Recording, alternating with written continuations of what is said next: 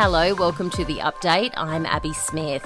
The total number of properties listed for sale across the nation declined last month by 2.5% compared to May. PropTrack's Angus Moore says the decline is due to a mix of conditions. Spring 2021 and into the start of 2022, we're a really busy period for property markets across the country, but we are also seeing the impact of higher interest rates and the fact that prices were falling last year, and that's cooled property market activity a bit this year.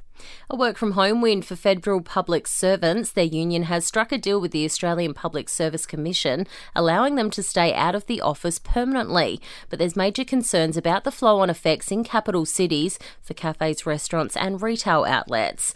Meanwhile, the finance sector union is taking on the Commonwealth Bank over its plans to have staff return to the office.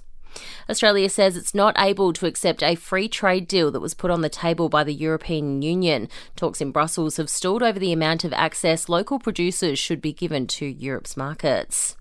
The Australian Federal Police have seized the largest amount of the drug ketamine in Australian history. 174 kilograms of the drug was seized from properties in Melbourne's west and southwest.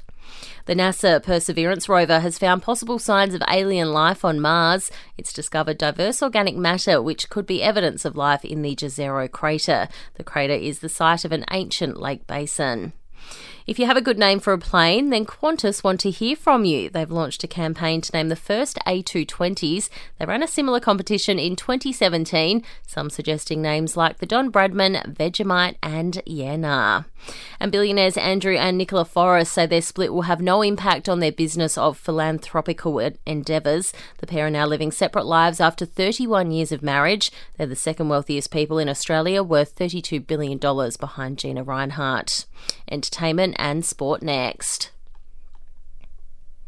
New South Wales has managed to stop Queensland taking a clean sweep of the Origin series, winning the third match overnight. The Blues taking a 24-10 win. Queensland skipper Daly Cherry Evans says there's plenty of positives. It's been a hell of a lot of hard work going to this. But as Rube said, boys, something special here.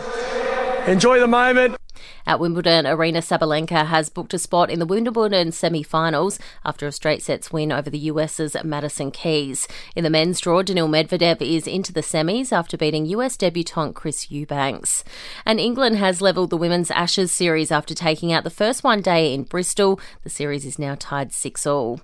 In entertainment news, Succession has gone out with a bang with 27 Emmy nominations. They include Best Drama, Lead Actress for Aussie Sarah Snook, and 3 Lead Actor nominations for Brian Cox, Kieran Culkin and Jeremy Strong.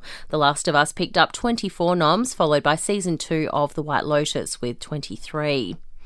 Britney Spears is demanding a public apology after being struck in the face by an NBA player's security guard when she tapped him on the shoulder to ask for a photo. The singer taking aim at a US radio station after an announcer said Victor Wembanyama's guard was just doing his job. On my way into the place, actually, I was knocked down by like 3 12-year-olds trying to get my picture. My security not one time touched them or even came near them. Olivia Rodrigo says her new album will be a little more fun than her debut album. The singer telling US Radio what to expect from Guts. I think it's definitely a lot more mature than my last album was. I think it's a little more fun. I'm overall probably a happier girl than I was back then. And Prince George has taken up tennis, and it's not just anyone who's been showing him how to swing a racket. He's been getting private lessons with none other than Roger Federer. The tennis legend is a friend of Kate Middleton.